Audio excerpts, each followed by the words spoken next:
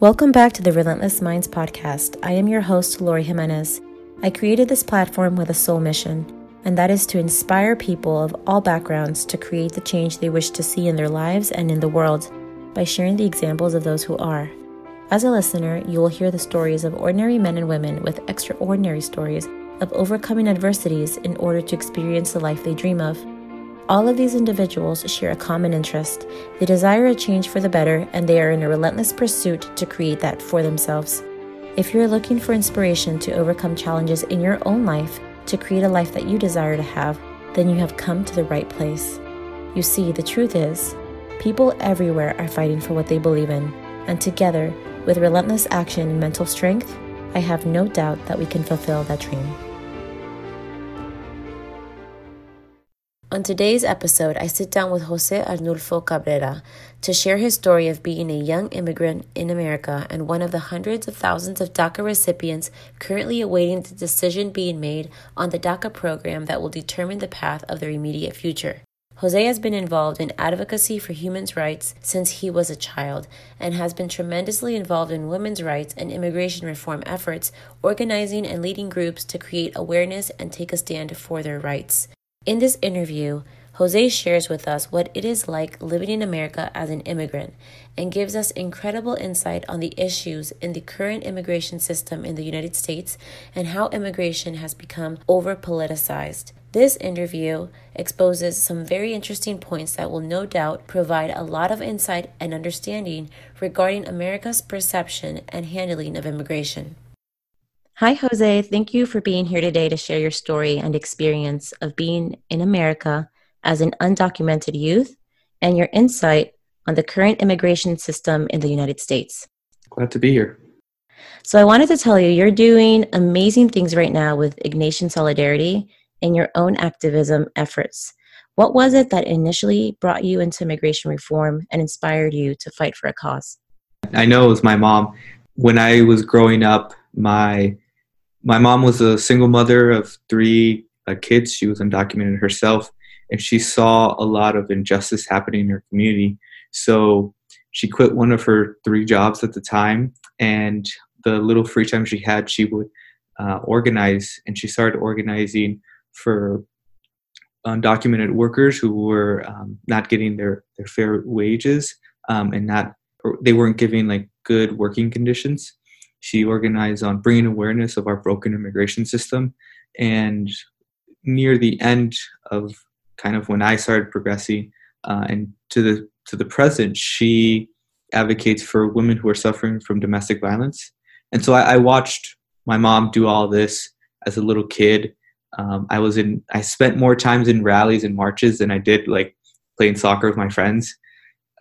And eventually her and her friends, they tricked me into sharing my immigration story around a little bit before 2010, when the DREAM Act had a lot of momentum, and they knew that I would be one of the folks who would qualify for this. So they tricked me into sharing my immigration story, and then they tricked me into organizing little rallies here and there, and I just got the organizing bug, and I kept doing it, and now I'm here. Wonderful. How did they trick you? So every weekend we would go to a random church, and my mom would talk about being undocumented. And one day we pulled up to this church, and our good friend, his name was Don Sherman, he said, as we're walking into the church, he said, I forgot to tell you, you're going to be speaking, and so you're going to have to sit up there and you're going to tell everyone your story. And you'll do great. Just do it like your mom does it. Have fun. So you didn't even prepare or anything like that. You just had to completely just impromptu give a speech. Yeah, it was chaotic. I was nervous. I was in the 7th grade when this happened. So it was like a fun, scary moment. And now when I share my story or I'm going to speak, I get those butterflies in my stomach, and it's like a very familiar feeling because it's also scary, to speak in front of people. Well, do you think you can share your story with us today? Yeah, of course. So I was born in a small town called Loma Bonita, Oaxaca. It was called the town of the three lies. It was not Loma, it was not Bonita, and it was not Oaxaca. And my mom and I and my father, we lived dirt poor. We didn't have much to live off of, and when I came along in the picture, my father did what any Mexican man who grew up in a small village and was dirt poor would do: is he came to the U.S. to work and send money back home. And when I was 4, my parents kind of realized that me growing up in Mexico would not give me many opportunities. And so my father came back, and that's also when I met my father for the very first time. He left when I was 6 months old. And my parents decided to come to the US with the goal of getting me to school, me getting an education, and working to become a someone. Because there's no visa for someone who is dirt poor and wants to come to the U.S. to work, my parents had to cross the border without inspection, meaning that they didn't tell the U.S. government that they were coming. They just came, and it was hard. It was a hard thing. My mom and I actually got separated at the border, and so that was challenging of itself. We were separated for 3 days and 4 nights. And then when we were reunited, we kind of just brushed away all of the traumatic experience that we had just gone through. And my parents were happy. They were like, we're in the land of the free, home of the brave. We're going to make so much money. Everything's going to change. And they would say, like, you're going to get an education. You're going to be a someone. It turned out that when I started kindergarten, my teacher told my parents, "Oh, we think he has a learning disability. He has to be tested." And so at the same time, I'm still learning English. So I get tested for all of these things.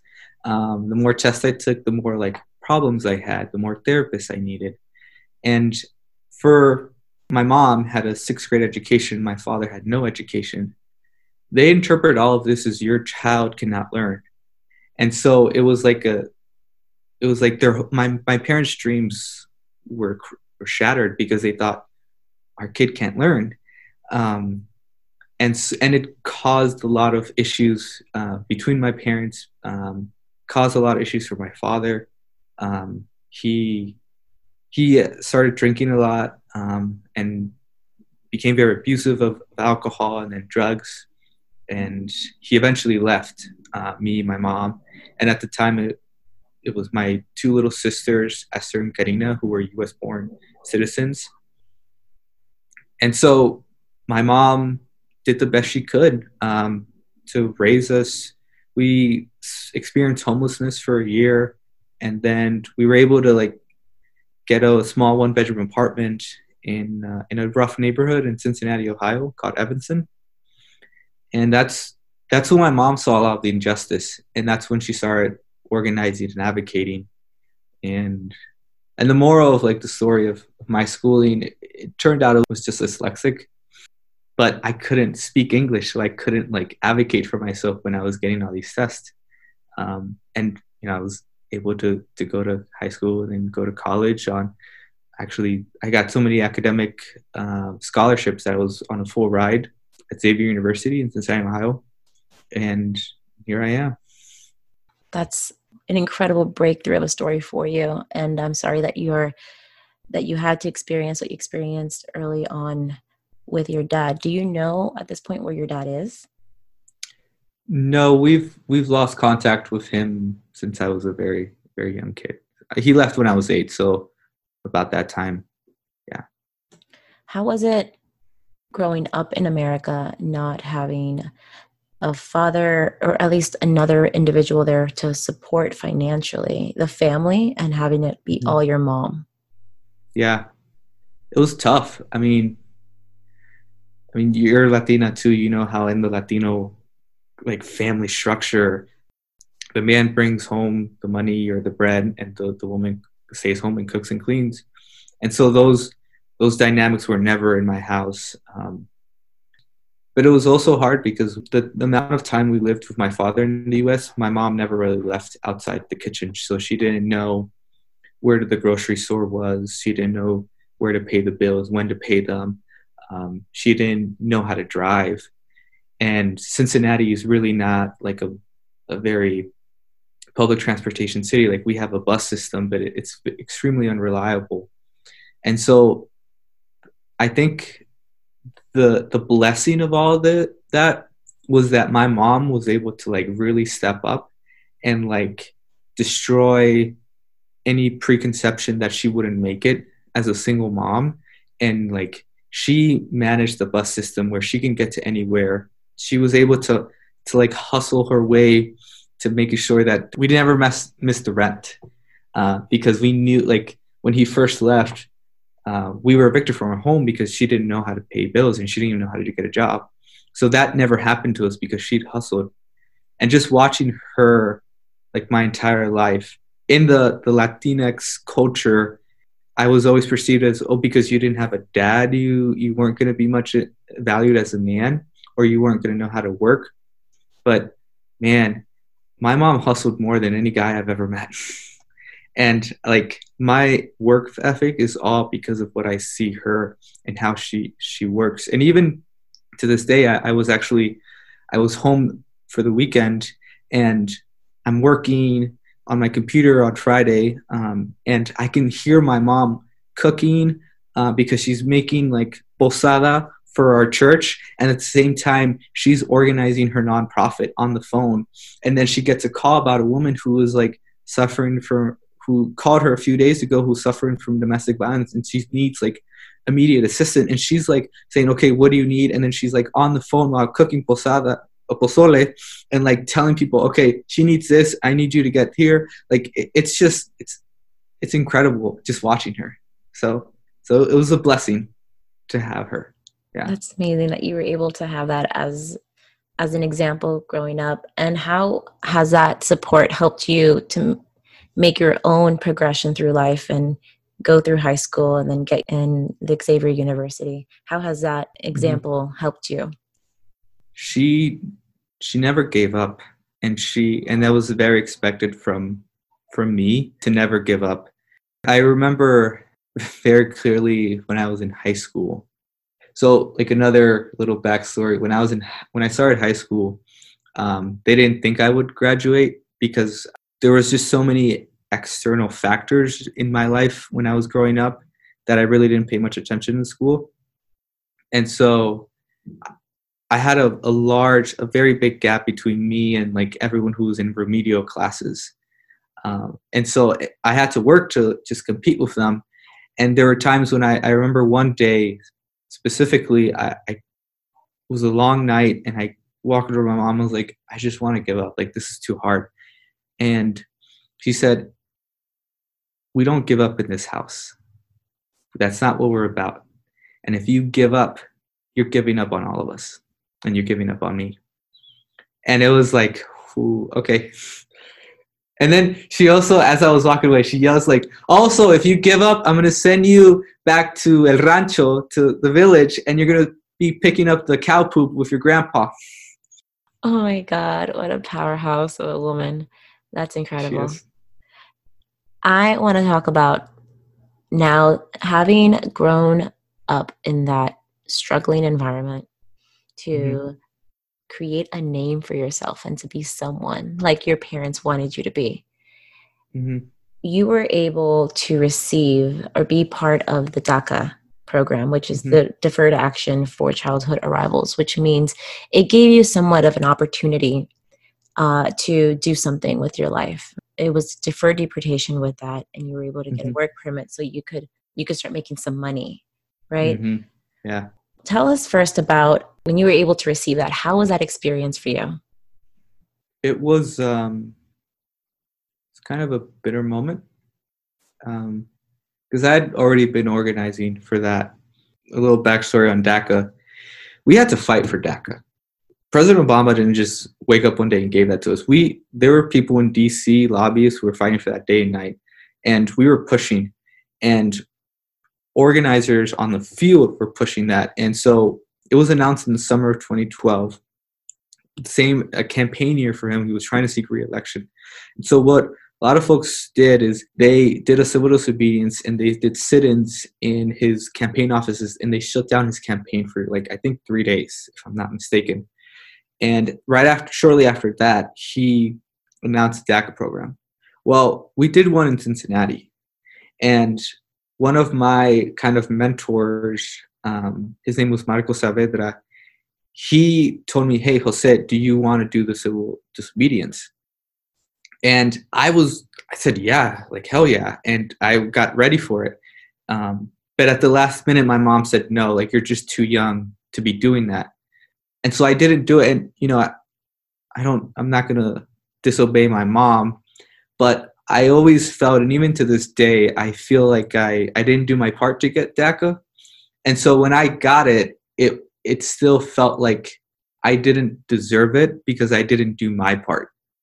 Because I had the opportunity to do my part to get DACA status. Whereas Marco Saavedra, who did do the civil disobedience, he didn't get it. And he kept organizing. And he's actually, I believe, if it's not this week, it's next week, but he's applying for asylum, and his asylum case comes up. And so it was a bitter moment, but I used my DACA as a rocket fuel and to just go out there. I mean, a lot of scholarships were able to open up for a lot of DACA recipients when we were applying for college. So I was able to apply for a lot more scholarships. And then I was able to get a job. I actually got my first community organizing job in Cincinnati when I was in college. And it was all because I had a work permit. And then I was lobbying on the Hill for 9 months right after college. And again, because I had DACA. Now I'm here organizing a Jesuit network across the country. And I'm able to do that because I have DACA. And I continue to do that, and I continue to do my work because I truly believe that we will see humane immigration reform in my lifetime, and I'm working towards that. And that's what my mom, her speeches when she was out in crowds, also to see my mom speak is like, she comes up to like here to my shoulders, but when she speaks, she grew like 10 feet tall. I'm pretty sure in a past life she was a revolutionary fighter. Because when she talked, she could lead everyone. And I was one of those persons that like believed in this notion, in this dream that we could get humane immigration reform. And because of DACA, I'm able to like act on that and continue on fighting for that. So currently, though, DACA's future remaining as an active program is uncertain. And so What do you feel about that current situation, and how would its termination affect you personally? It's again another like bitter moment. It means that it's going to be harder for me to continue my work, to continue in this path. I don't think it's going to eliminate me from it. I just think it's going to make it harder for me. Whatever happens with the Supreme Court, I think it's going to happen. But I think it's a good, the sweetness of it is that it gets us mobilized, and it gets hopefully the Congress mobilized to actually, instead of giving us a temporary solution, temporary work permit, to actually working towards a pathway to citizenship for undocumented youth and DACA recipients. I wanted to just quickly highlight this as well, because DACA is important for so many people. There are 800,000 individuals in this country that rely on this for their jobs and for their families. You working with Ignatian Solidarity, and you have a network of people, you're helping families, you're talking to other individuals. Can you give us some examples of families in your network and how you see this affecting them as well? Yeah, I actually could speak more to the students. So in our Ignatian network, it's a lot of universities and high schools and parishes. And for the high school students, I mean, these are kids who they have some really big dreams and a lot of ambition in them. I've met students who they want to be doctors. They're actively working on it. That they want to be engineers. They want to go into the business sector, and they want to be entrepreneurs. They want to go into policy, and they want to like go into international policy, and they have all of this drive in them, and they also are blessed to be at some of like the best Jesuit universities in the country. They're so impressive students, but the fact that they see their DACA being removed, it makes them wonder what does this mean for me? And I actually don't spend a lot of time talking with them and thinking through that, because I don't think it's healthy for them. I don't think it's mentally healthy for them. It's definitely not mentally healthy for me. We have to like keep pushing until we do have that like hard stop, and then we have to figure out how else can we do it. My mom always says, "Tienes que encontrar tu maña." You have to figure out your trick, you know. And so we have to figure out a trick afterwards, whatever happened. But a lot of it is helping them see, okay, you could be sad, you could be crushed about it, or you could take this energy that you have and you could put it to actively mobilize your community to pressure Congress to pass a legislation that would give you and me and the 800,000 DACA recipients a pathway to citizenship. So that's the goal, right? Yeah. Moving forward now with DACA being just up in the air, you know that it was always meant to be a temporary solution. You know, that issue of having to always renew it and hope and pray, you know, that it'll be renewed. Like having to rely on that can be very, very discouraging. And so when it comes to the reform and immigration reform and even DACA with this program, like the next step, what is it that you would like to see happen with the immigration policies surrounding not only the topic of childhood arrivals, but of even adult immigrants in this country? Yeah. So this past summer, the House passed H.R. 6, the American Dream and Promise Act, that would give a pathway to citizenship for undocumented youth, DACA recipients, TPS holders, and DED holders. There are two bills that would do the same thing. You have the Dream Act of 2019 that would give a pathway to citizenship for DACA recipients and undocumented youth. And then you have the Secure Act that would give a pathway to citizenship for TPS holders and DD holders.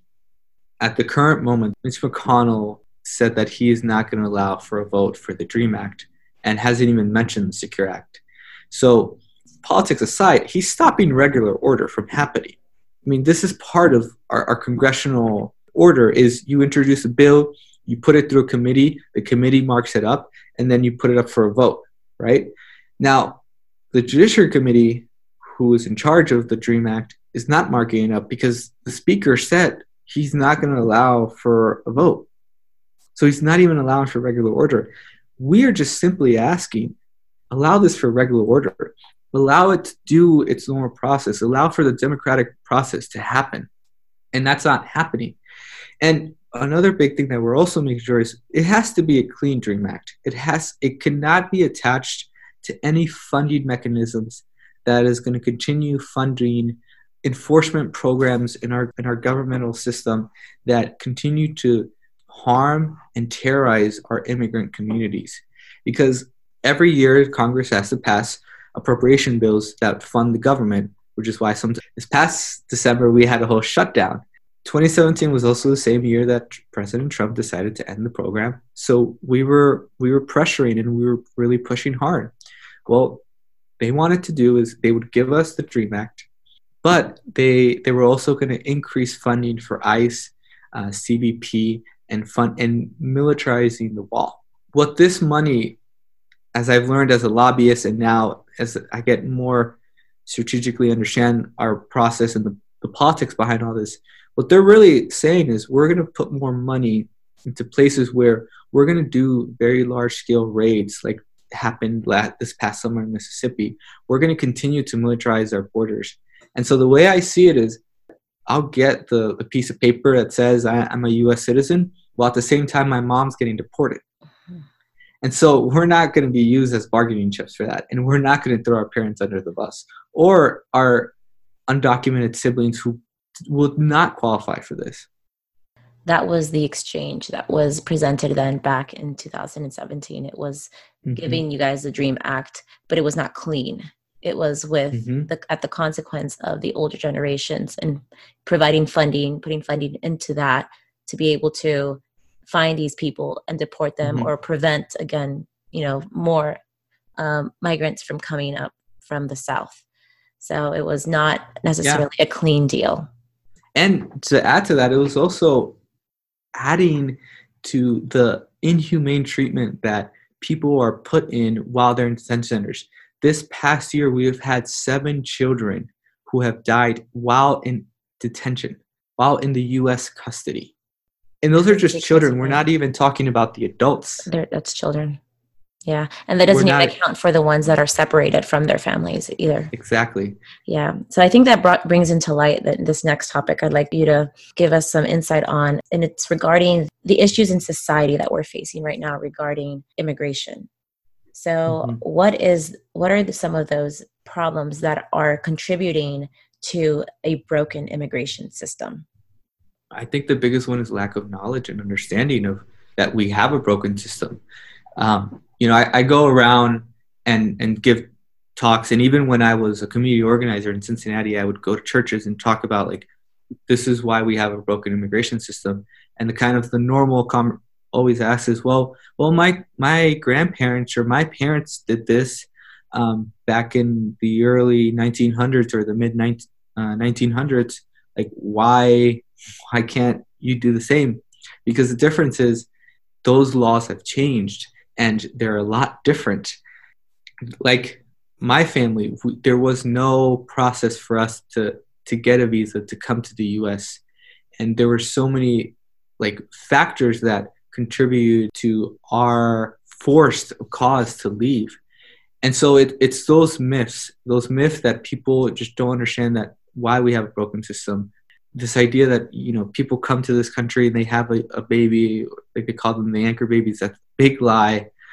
But also, I think it's another big one is just the fear that people have of seeing someone who doesn't look like them, seeing someone that comes into that the people, when they go to the grocery store, it's a new person, and what's on the counter looks different.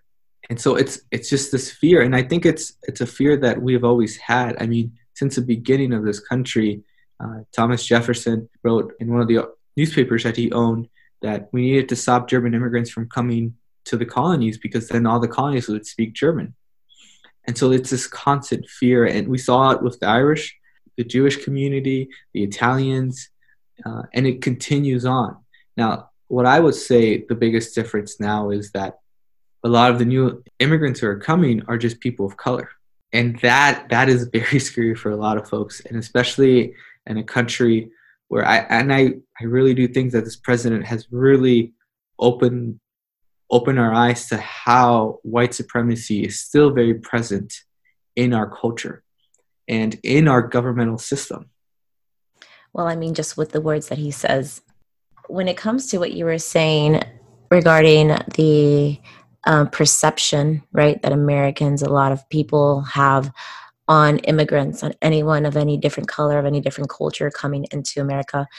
Well, first of all, let's highlight those perceptions, right? Like those myths. I can put out a few of those just because of stats that have been exposed. It's public knowledge when it comes to economy. It's like immigrants don't harm your economy. Actually, they contribute to it. They actually create jobs. They contribute to more businesses being opened than native-born Americans. And so that was an interesting thing. But when it comes to, even if you could talk about immigration being a large focus, that issue that's used in presidential campaigns, and how current campaign tactics have influenced America's feelings towards immigration. And so, like, how have you seen that be the case? And do you feel like that's, in consequence, thwarting efforts in immigration reform? Yeah. I mean, in the 2018 election, you had a growing amount of local and state and also congressional races where, unfortunately, it's saying the truth, but they were all Republican candidates who had very anti-immigrant, very fear-mongering campaigns that, I mean, our current president started his campaign saying with Mexicans are rapists, drug dealers, you can't like just overlook that. And I know in I think it was Georgia, I forget the candidate's name, but he had an ad where he said, I'm going to rally up all the quote illegal immigrants in this truck and join me. But at the same time, this is also a growing thing. As you read into the history more, this happened a lot in California in the early 90s, where they had fake, almost like fake or exacerbated footage of people, crossing the border and saying that this was the reality of it, that immigrants were taking over California, stuff like that, or Mexicans were taking over California. So it's something that's growing, but I feel that we see a lot of this because, Trump's whole campaign was this fear-mongering of immigrants, and that won him the election, and no one thought he would win. He was the underdog for the Republican, and then the underdog in the actual when he was up against Clinton. And so if he won it, like, why wouldn't other people do the same thing? Mm-hmm. And I would also say, like, I think it's more just a tactic to, like, get voters scared and to vote for them. And I wouldn't be surprised if the people who are running these ads, if they believe it or not. That's a very, very powerful point. Is, this tactic is creating now a fad among these campaigners. It's like the thing to do now, the thing to focus on is immigration, to the point where now they're trying to reform legal migration. Mm-hmm. And make that as an issue, a problem, and it's affecting more and more people. And it's just kind of like, where is it going to end? And it's still contributing to like a patchwork sort of solution, no overall complete humane solution. So I wanted to ask you, all of these claims, all of these myths that are out there, when it comes to the case of DACA recipients, you're one, you can identify with that. You are surrounded by, TPS recipients, DACA recipients. How have their lives, like your experience of how they live their lives, proven that these pervasive claims are untrue and unjust? Where to start? I think half of my relatives all own their own business. Actually, when I go to church, half of the people there own their own business, or they have a little side hustle. They're growing. This notion of that immigrants don't pay taxes is also a big lie because, well, one, the IRS gives undocumented immigrants an 18 number that they can use to work with. And all these like tax services, they have been switching a lot of their ads to be in Spanish, especially in Cincinnati, where there's a growing immigrant, like Latinx community that's rapidly growing. And a lot of like H&R Block, Tax Liberty, they're all changing their ads in Spanish because they know that like they're going to want to do their taxes. You can't, when you say like all of these people are criminals or bad or drug dealers, like it's the same thing to say all white people are racist or in the KKK, because that's not true. You can't try to fit a whole group of people in a box. I'm not going to say that there are not bad apples, but at the same time, the systems that were put in place, it causes people to do irrational things. But the majority of us, we simply we want to come here, we want to work, we want to give our kids a better life, make sure they go to school, and live peacefully and happily. You're saying the system has things in place that make people do irrational things. What are some examples of those? For example, if you are, and I know this a lot because my mom does this, if you are a woman and your husband is beating you, you're not going to go to the police. Because if you go to the police, your perception is to think that the police are going to ask me for my documentations and they're going to arrest me and they're going to deport me. And they're going to deport me back to my native country, the same country where they'll probably deport my abuser, and then it's just going to go downhill for me. The notion of like, so in Cincinnati, in one of the toughest neighborhoods, they call immigrants or the growing Latinx community in Cincinnati is Guatemaltecos. So they call Guatemaltecos walking ATM machines because Guatemaltecos, well, a lot of them are unfortunately undocumented and they can't get a bank. So they carry their full week or month of pay in their pockets. So they go and they would rob them and they take all their money. Now, when a person, normally you would say that to the police, you would tell them the description. But their fear is, why would I go to the police? Because then they're going to ask me for my documentations.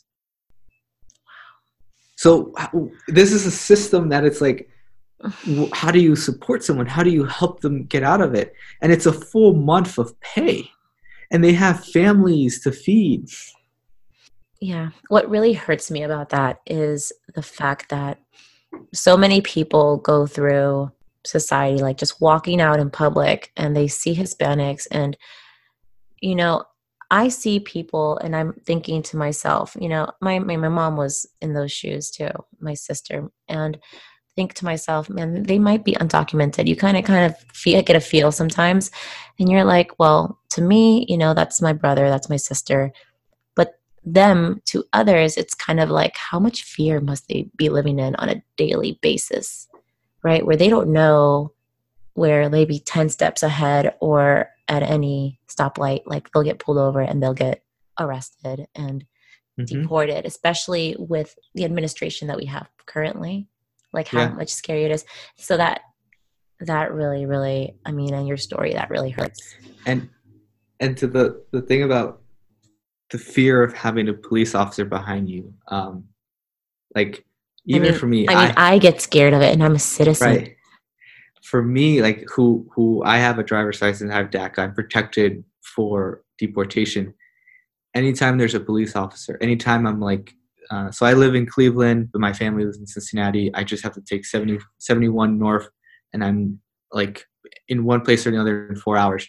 Anytime I'm driving through that and I see a police officer's passing me by, like I can feel like all of my guts and like the first fear in my body is that I'm going to get deported. And the police officer doesn't even have to be noticing me. But that fear of like, I'm going to get deported, where I do this for a living and I know my rights and I know that that is like not possible, right? I still have that fear.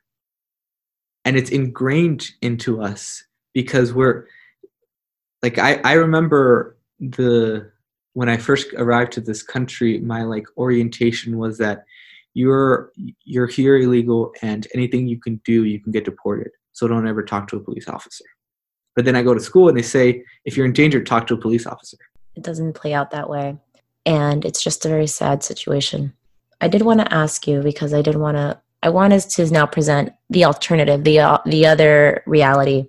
And it's the reasons why people do come and migrate to this country. And so despite the general belief of the motive, which is, you know, just to use this country and to have them pay their Medicare and Medicaid, and what is a true driving force for thousands of immigrants seeking to come into the United States?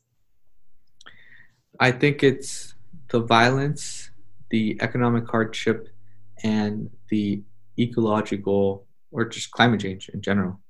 I think those are the three major factors. It's a fact that the U.S. is kind of a powerhouse for wanting and the hugest demand for drugs. And so Mexico has a big cartel problem and a big like narco trafficking problem. And so that causes a jumble of mess throughout Mexico and into Central America. It brings a lot of hardships, and with that comes also a lot of violence. I can't remember the name of the study, but so El Salvador is one of the most dangerous countries in the world, more dangerous than Syria. Nicaragua is third or second, and Guatemala is rising at an alarming rate that I believe this, and I can send you this study so you can share with your folks, but in a few years, Guatemala and El Salvador are going to be fighting for the first, because there's just so much violence. And these are countries that are the size of like US states. And the population is probably less than like a major city in the United States. So gangs run it. And then the economic hardship is my family came because of the result of NAFTA, the North American Free Trade Agreement. Both of my grandfathers were farmers. And when NAFTA came along, NAFTA was inactive in 1994. I was born in 1995. By the time I was born, and by the time we came over, it was 1999. That was almost 5 years of NAFTA happening, and farmers like my grandfather could not grow more crops. They could not harvest more food, and they could not compete with U.S. companies. And there was literally no jobs for my father and mother to like work on, and there was no opportunity. And those hardships still exist today. Mexico has tried to adjust to NAFTA, but they're still economically not doing well, and there's so much corruption. And same with the Central Americans. You had CAFTA, which is the Central American Free Trade Agreement, and the same thing happened. Now, I will say, though, the northern Central American countries, which is always seen as the Northern Triangle, those countries have been historically since the 80s and 70s and 60s, they have been in political and socially unrest. El Salvador had major inhumane treatment. I mean, and here at A Nation Solidarity Network, we talk a lot about the Jesuit martyrs that were killed in El Salvador at the Yuca. And the soldiers that killed the Jesuit priests were trained in the School of the Americas in Fort Benning, Georgia. So there was a lot of political unrest, and the U.S. funneled a lot of money to the group in these Central American countries that were continuing the unrest and continuing the injustice and economic injustice. And right now, what we're seeing as climate change is affecting all of us, the thing is, it's underdeveloped countries who see the changes of climate. And the first boy that died in U.S. custody this year, when the New York Times did an article, when they went back to his village and they talked and they tried to figure out who this boy was, they realized that he was one of, I believe, 12 or 13 siblings, and his father was a farmer, and his father could not have any harvest. And so the boy realized, like, there's nothing for me here, so I'm going to go to the U.S. And it's a growing number of people who are coming because of these ecological hardships that we are imposing, because we can easily pay not to see all of these ecological changes happening. And so that comes to show that, honestly speaking, so many people know that Central Americans, people from the south of the border are coming to seek refuge. They're coming to seek asylum. Mm-hmm. And I think even that comes into question the term immigrants, that we refer to them as immigrants, when that communicates people leaving peaceful conditions. But if that's not the case, it's like, are we wrong to even be referring to them as immigrants? Should that just be refugees or asylum seekers? Because that's what they're doing. They're trying to come here to seek safer conditions, better economic conditions, because it's just not inhabitable where they are coming from. So would you say then my family would be more of asylum? Yeah, I could see that.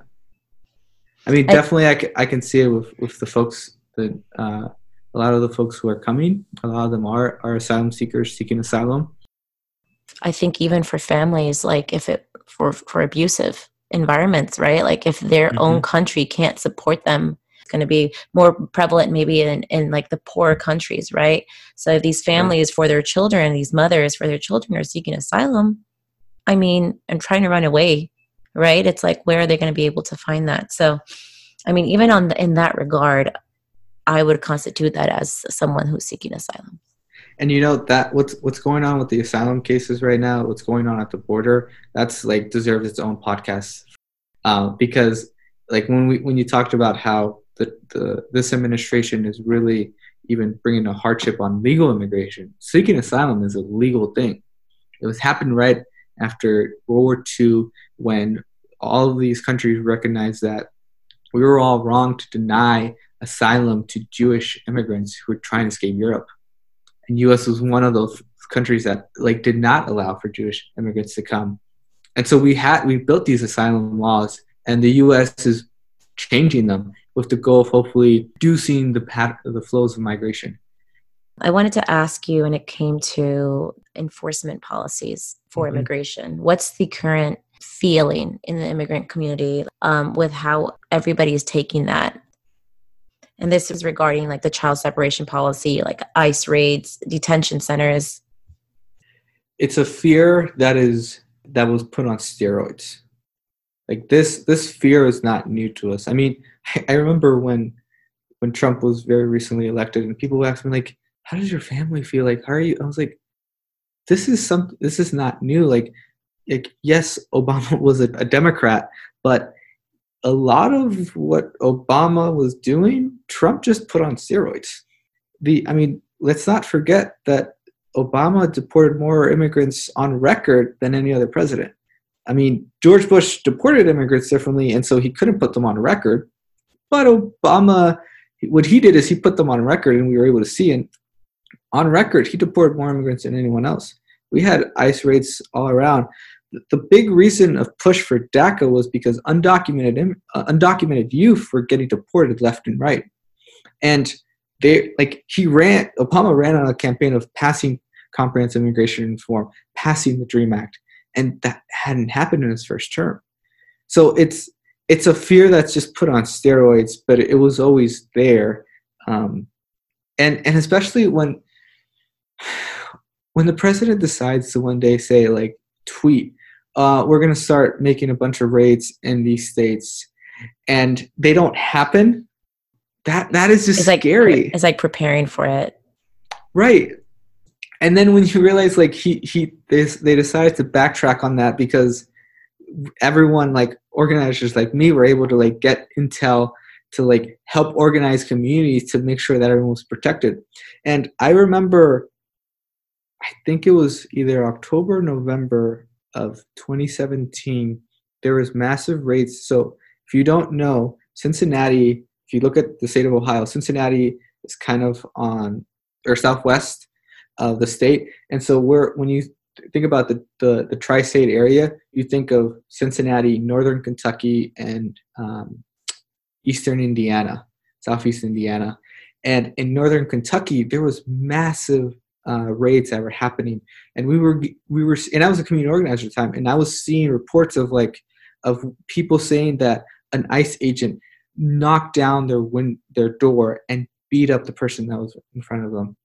Of ICE agents like tackling people down to the ground, and these were in community home and like in homes, not community home, but they were in just regular homes, and so it's a fear that like it was always there, but it's more aggressive. And when you see the ICE raids like the Mississippi one, and then the summer before that, we had a massive raid in northern Ohio. It just brings so much more fear and uncertainty. But I think what we're not talking enough about is the traumatic experience that children are facing. And these are U.S. citizens who will grow up, who are voters here, and that they are seeing that their own government believes that they should be separated from their families and is ripping them apart from their families and then is putting them in foster care systems. And I remember when Trump was first elected, my little sister's school asked me to come and talk to the kids. And it was a K through 8th grade, and I talked to every class. And I think it was either the 5th or 4th grade class when I was talking. This kid says, "What am I going to do if I come home and my parents aren't there because they got picked up?" And I said, "Well, we have these family preparedness packets. We'll find someone who can take care of you, and we'll figure out how we can get you reunited. And we'll maybe we'll work on getting you dual citizenship in your own country so you can go back and live with your parents." Well, when I said we'll find someone that can take care of you and can help you figure out to get reunited, he says, "Well, we just moved to Cincinnati. I don't have any relatives or friends, and my parents are scared to talk to the neighbors because they think they'll deport us."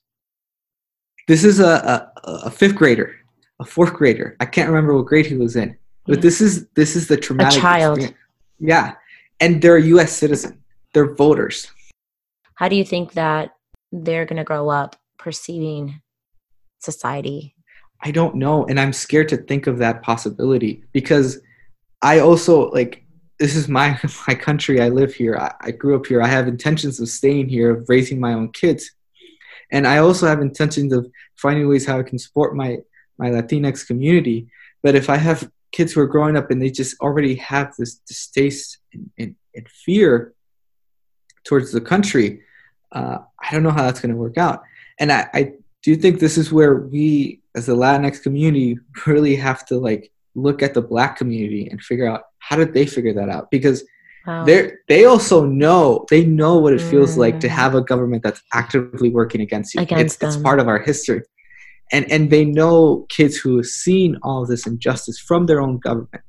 So it's how can we help? How can maybe the Black community can help us? How do we support them, like mentally? Work together, right? Because it's really a scary thought to think of that, and and I know you've done podcasts of like terrorism and extreme human rights, things, right? Yeah. So like, rights. When you put in these situations, how do you help someone like get out of that mental state where they have so much hatred because of this one act that was happened to them? How do you work to heal that? And also, how do we work to just heal them so they could love and accept this country? Absolutely. Because I love and I love this country so much, but yet this country and this government has actively worked against me my entire life. Yeah. And how do we teach that to them? Yeah, and how do we make a change? And I think you brought such a powerful point with that, because what we don't want is a society and our next generations to grow up not wanting to get involved because of fear. And so they're not speaking up about issues because they don't want to vote, because they don't believe, because they have lost their hope in humanity and in this country. And from what I've gathered from the individuals who I've interviewed and who have done something positive out of a negative experience and are now living a life with a mission where they want to help others, is that they found a purpose. So they turned that experience and they said, I now, because of this experience, can understand others and can help others because I have a different way of viewing it. And so they've now developed a purpose, and that, is it's hard because it's on a person by person basis. And so, yeah, trying to see how we as the next generation can influence others, inspire them, to tell them, hey, there is still hope, is something that is going to be an ongoing journey and something that's going to be needing work on. But I appreciate that feedback. What do you feel we need to do to begin taking the right steps towards proper immigration reform? Before you go out and get involved, I think the most important thing is you have to educate yourself about our broken immigration system. You have to understand what are the myths and facts in this whole immigration conversation that our country has been having for a very long time. And then go and look at what your elected officials are doing and how they're working to solve and fix our broken immigration system. And this isn't just a federal thing, or don't just look at what's happening in Washington, D.C., but also look what's happening in city council and state legislators. Because as a community organizer, I can tell you that what city council and or your state legislator does and the policies that they implement towards undocumented immigrants affects so much more than what the federal government does or what happens in Washington, D.C. For example, like one of the biggest things that I think was very important when I was near the end of my community organizing years, and that I know a lot of community organizers around the country that are actively working in different states, is getting state legislators to allow undocumented immigrants to obtain a driver's license. And a lot of people see this as part of the kind of liberal agenda for immigration, but I think it's so much bigger than that. Because think about it for a second. If a state gives driver's license to everyone, It's ensuring that everyone who's driving in their states knows how to drive, knows the laws, the rules, and what signs mean in the road. And this way, we know that everyone is safe. We know that everyone who's on the road, who's driving, knows how to drive, knows the rules and the laws of the road. And it makes our community so much more safer. And so it's these little things. It's what's going on in city council and state legislature that could affect and kind of get us even closer to fixing our broken immigration system. But this is not to say, like, do not just focus on what is happening on DC. A lot of that is still important, and we still need to push our elected officials that are in DC to advocate for good policy and to give us good policy that will really work to fix our broken immigration system. So it's it's educating yourself, knowing what your elected officials are doing in city council, state legislature, and in DC, and then advocating to them, making sure that you're telling them, hey, this is what I stand. I want you to support this bill, or I don't support this bill. I want you to support this policy and whatnot. Now, here's another big way that you can really get involved is Googling if there's any local organizations or organizing happening in your community that is actively educating and advocating for fixing our broken immigration system, or how to support undocumented immigrants, and getting involved with them, plugging into their work, supporting their work, spreading out their work. For example, like for us, we have right now an action alert that if you fill it out, you can send it up to your senators in Washington, D.C., and it's going to ask your senators to urge Senator Mitch McConnell for allow regular order on the DREAM Act, or allow for a vote in the DREAM Act. We're not asking him to support it. We're just asking him to allow for a vote so the democratic process can happen. And that's one way. And I assure you that if you find a group in your community who's doing organizing, who's advocating for fixing our broken immigration system, they're going to have things that you can do to talk to your elected officials, to advocate. And that's also a big way for you to get educated more, for you to understand what's currently happening, instead of just watching a debate on CNN where people are yelling at each other, or Fox News, where an organization that will give you raw information that helps you understand what is really going on right now in the immigration world. So it's getting plugged into them. But I also know that, many of you, that might be a lot because you have kids, you have a family, but as long as you know what they're doing and you support their work, and you also gather information of what's happening, and then you use it to advocate for your elected officials, that is enough. And really, that is how we all together, as a community, as a country, can actively move closer to seeing a humane immigration reform and fixing our broken immigration system. Thank you so much for sharing such incredible insight on the immigration system that we currently have in America, and all of the holes in there and the consequences of the current system and what we can do about it to change it. And I want to thank you for that, and for sharing your story as well, because that was what really just shows us why this is so important to you and to so many others who have gone through the same experiences that you have. So thank you so much, Jose, for being here today and sharing all of this. Thank you for having me. Absolutely. Thank you so much for listening to this episode. If you enjoyed it and feel inspired and would like to be a part of the Relentless Minds community, you can join the movement for change on Instagram and Twitter. We would also love to know how your experience has been as a listener. If you haven't yet, please go to Apple Podcasts and subscribe, rate, and review this podcast. Join us next week for another powerful story. Thank you so much for listening. Until next time.